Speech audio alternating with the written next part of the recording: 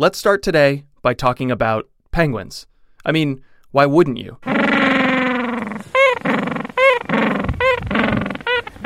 mean, if given the choice between penguins and literally anything else, you pick penguins, obviously. Anyways, there's an old comic strip by Gary Larson, the creator of The Far Side. It's just a single frame, but the lower half is full of penguins, and they all look exactly the same. Black backs, white chests, pointy beaks, flippers straight down, no facial expressions. Over and over and over. And then in the middle of the group, you see this tiny penguin, flippers stretching upwards, head tilted back, and he's singing, "I gotta be me, oh, I just gotta be me."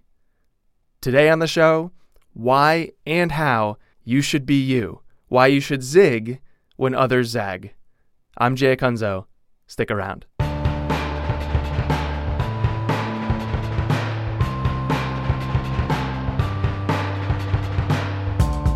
Today's episode is brought to you by Right Side Shirts. Right Side sells t-shirts and watches and onesies and more, all sporting artwork designed by kids who submit their art to get approved to be turned into merchandise.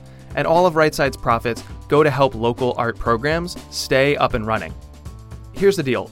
Everywhere you look, schools are creating a sea of sameness among kids.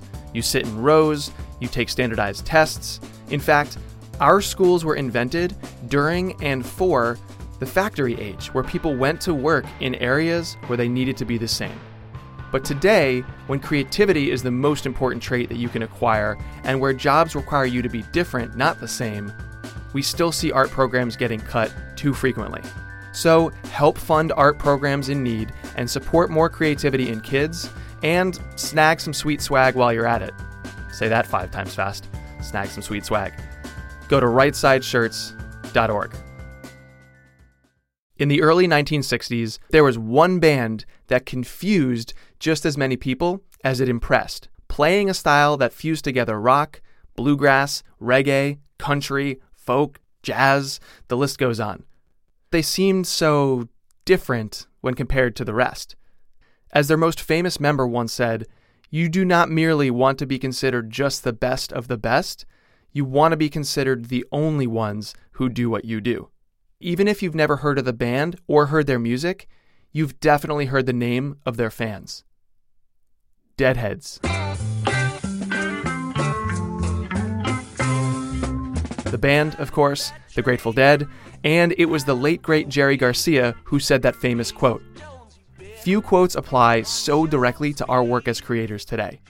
In a noisy world like ours, you don't just want to be the best of the best, you want to be the only.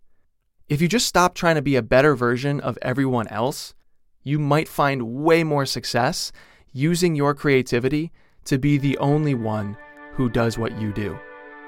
And to actually strive for that, it's unthinkable.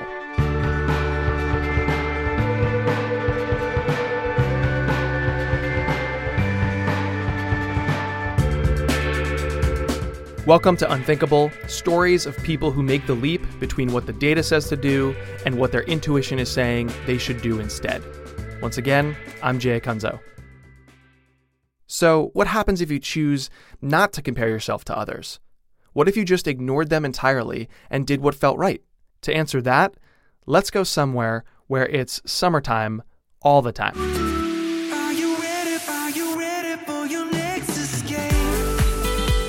Hey, what's going on? My name is Austin Afridi. I produce music as Viceroy, and I'm a DJ, and I live in San Francisco, California. Austin doesn't quite fit the stereotype that you have in your head of a house DJ. He's usually wearing a Hawaiian shirt and pink or powder blue shorts of the slightly too short variety. And his venue of choice isn't some posh club in front of an aggressive dance floor. It's a pool party outside in front of a sunset. Austin is, as his tagline suggests, summertime all the time. And he stands out. Austin didn't start by trying to concoct some fictional brand based on what would sell. Instead, he constantly tried to figure out what got him excited and then pursued that. It was bouncing off the ideas of my friends and logos and branding. And I was like, I like the beach kind of summer stuff. It's kind of who I am. That's, again, it's organic in that sense because it's not like this contrived marketing scheme to like, oh, let's like make this whole like facade of this summer dude who wants to like, get everybody to think it's, 5 o'clock somewhere all the time. It's just kind of who I've always been, and like just kind of a happy kid. So growing up, but it wasn't like, oh, I sat down, and was like, this was all contrived, and like, like this is what I'm going to do because this, and this. It was just more of a organic growth. He knows what he's all about. And in his words, he's about jams, not bangers. He's about summertime all the time. He's about just being himself, constantly. And he sees that as empowering for his brand and his career, not limiting. The way to like have a long-term career is like find your brand, find your niche, find your like specific thing that makes you stand out, and then spread that on a mass scale, expand it, which you can do. And what I've been focusing on with my new EP coming out is like finding out what else stands for summertime all the time. And there's a lot more than people really realize. So that are other genres, that maybe haven't been explored in electronic music as much.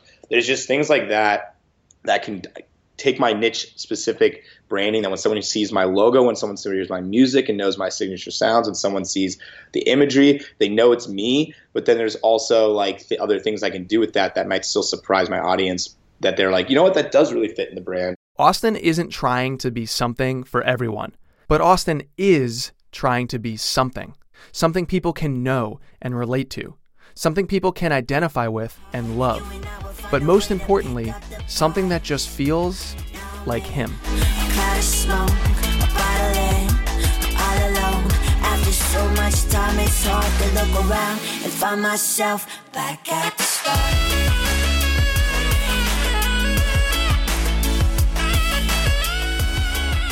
This kind of makes you wonder if you just continually focused on being honestly and authentically you in your work, what good things might happen? Well, since we started with penguins, I thought it made sense to answer these questions by talking next about yet another adorable creature. Puppies. Except the puppy we're talking about next is not exactly what you're picturing. This is the story of Eddie the Terrible. He just was kind of a jerk. But he was a jerk someone could love. That's Finn Dowling. She works for the Humane Society in Silicon Valley, California.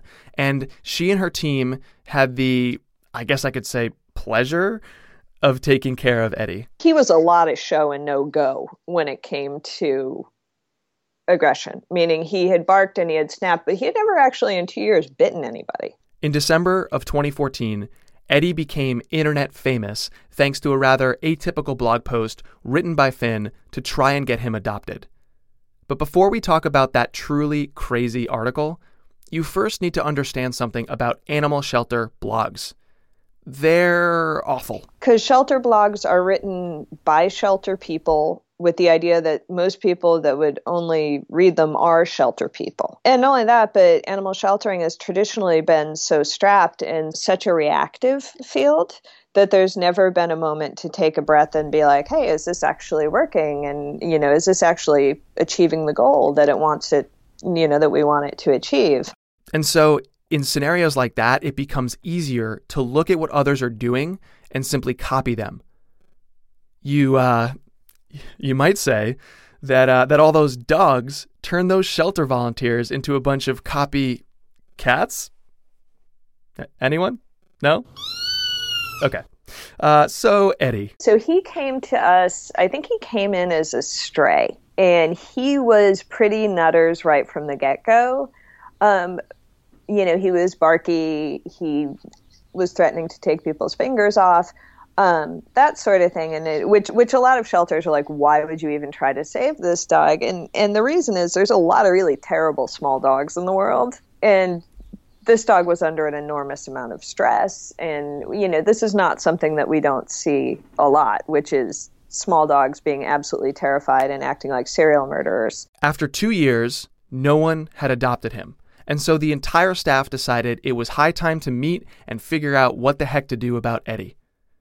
And that's when everything changed. I forget where it came from that we just decided we would market him as the absolute worst dog in the world.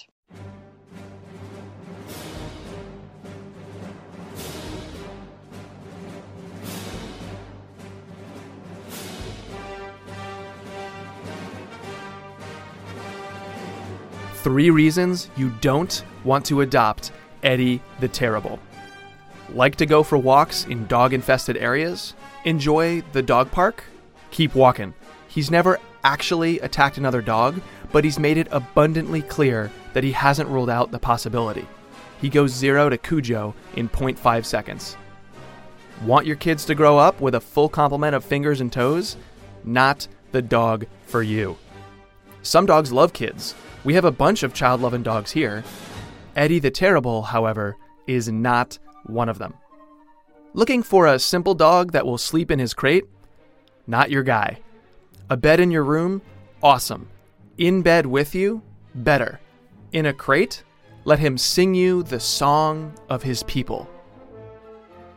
In retrospect, it's all in slow motion. So Finn wrote that piece, full of tongue-in-cheek reasons not to adopt Eddie, and mixed in with her writing were several hilarious graphics. One says, "The Walking Ed." Another says, "Nightmare on Ames Avenue," which is where the shelter is located.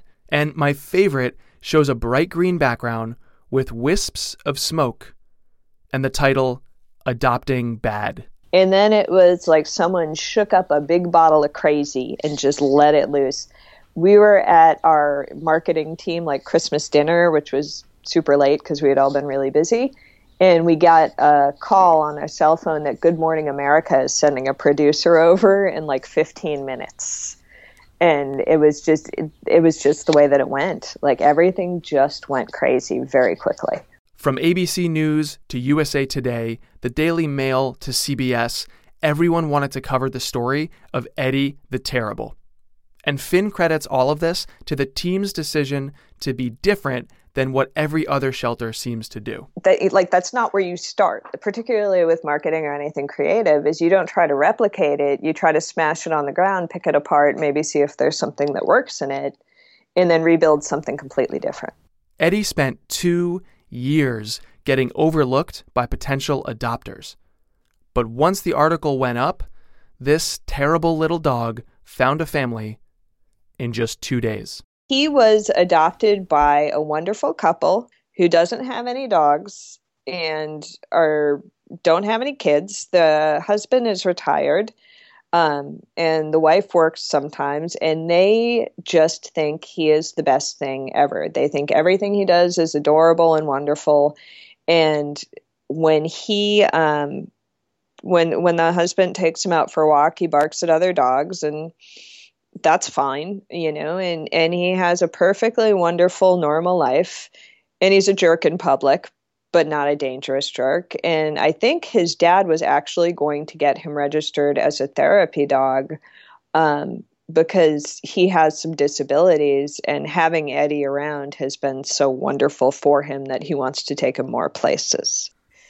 But it was funny because I did come in the other day and they're like, "Oh, Eddie's here if you want to see him." And I'm like, "How is he doing?" They're like, "He's Eddie."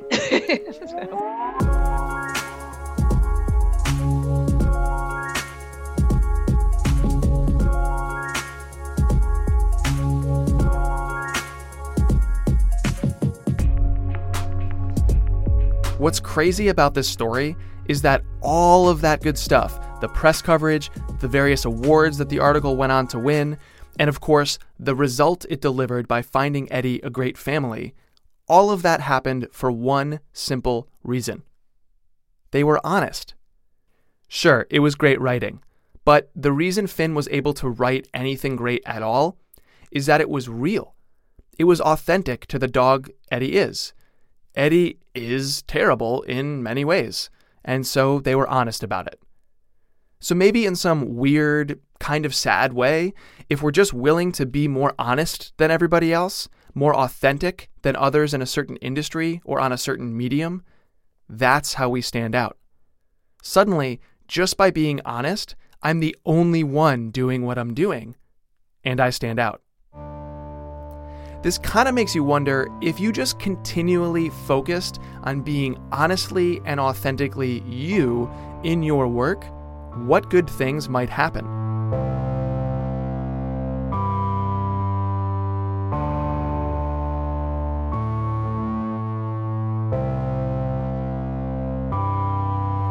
A funny thing happens when you try to be something that resembles success. You usually don't find it. You wind up standing in a row like all the other penguins, same old, no different than the rest, lost in the crowd. But what if the goal wasn't to be successful? What if the goal was to be memorable? Maybe then you'd stand out from the other penguins. Maybe then, like Finn Dowling, you'd just be honest with the world. Maybe then, like Austin Afridi, you'd just be honest with yourself.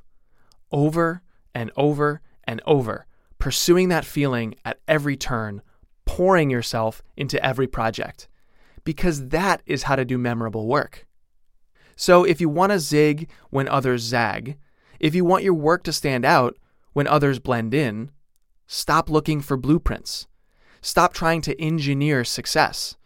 Stop withholding your personality and your beliefs and your opinion from your work. And starting today, right now, as you hear these words, throw back your head, stretch out your flippers, and just be you.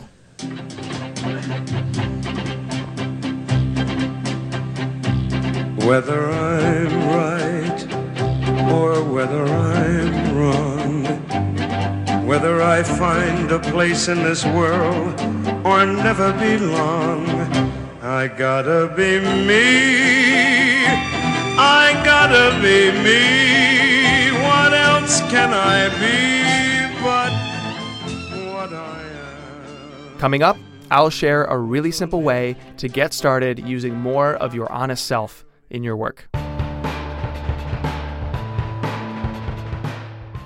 One organization that helps us all show more true personality is Right Side Shirts. Right Side offers all kinds of quirky and awesome t-shirts and watches and phone cases and more, and they've all been designed by students. For every purchase, Right Side donates the funds to local art education programs and school art classes. So, help more students have the chance to explore their own creative personalities. Check out the online store at rightsideshirts.org. Now, calling all superfans of Unthinkable, please consider leaving us a rating and review on iTunes or wherever you're listening. This helps more people like you discover us, which in turn leads to more resources for us to make better and better episodes. And while we're on the subject of superfans, I wanted to give a shout out to a few comments coming from listeners. This one comes from Aaron Wilson, who says that he struggles to find the time to create between a day job and his family and has turned to the show to help. Aaron, thank you, my good man. And by the way, we all get that feeling. Another listener, Kara Hogan, says that she feels like she can go out there and do anything after an episode. Heck yes, Kara. Except if your anything involves you getting in trouble, just remember you didn't get that idea from me. Speaking of me, Unthinkable is me, Jay Acunzo. And it's also a bunch of way smarter people than me, which I'll now list. Andrew Davis, Josh Cole, Caroline Nuttall, Ryan Brescia, Andrew Swinney, and Elizabeth Davis. Weekly motivation and support from Zandra Acunzo, studio support from Chris Higgins, and our music is by the dreaded Tylerosaurus Litwin. In a couple of weeks, I've got some bonus material from this episode that I'll share with email subscribers only. It's a short clip of Austin, aka Viceroy, talking about his stance on following trends. If you're not on the email list, be sure to sign up. The link is in the show notes, or you can visit unthinkable.fm and look for that big yellow button to subscribe. Okay, so here's our challenge this week in order to better follow your intuition and put more of you into your work. The very next thing you create this week, use a personal anecdote somewhere in it. That's it. That's the challenge. This could be literally anything, not just writing of some kind. Maybe you're putting together a deck to pitch an idea, or you have a meeting to network with somebody, or you're bottling your next homebrewed cider. Whatever you're creating in the next 7 days, find a place for a personal anecdote that supports what you're trying to say to the world, and involve it for others to see, hear, or find. Once you do that, I promise you it'll start to snowball. You'll start to weave more personal experiences into your work, then personal opinions and beliefs, and, before long, all this other, more subtle stuff that makes your work wholly you and makes it memorable. So let me know what happens when you do that. Email me at jay@unthinkable.fm. That's jay@unthinkable.fm. I'd love to share some of your replies from this episode, along with that bonus content, to a future email newsletter on a Monday morning. And just think, to create awesome work that stands way, way, way out, it could all start this week simply by including one little story in one little area of a project that you create. Now that is unthinkable.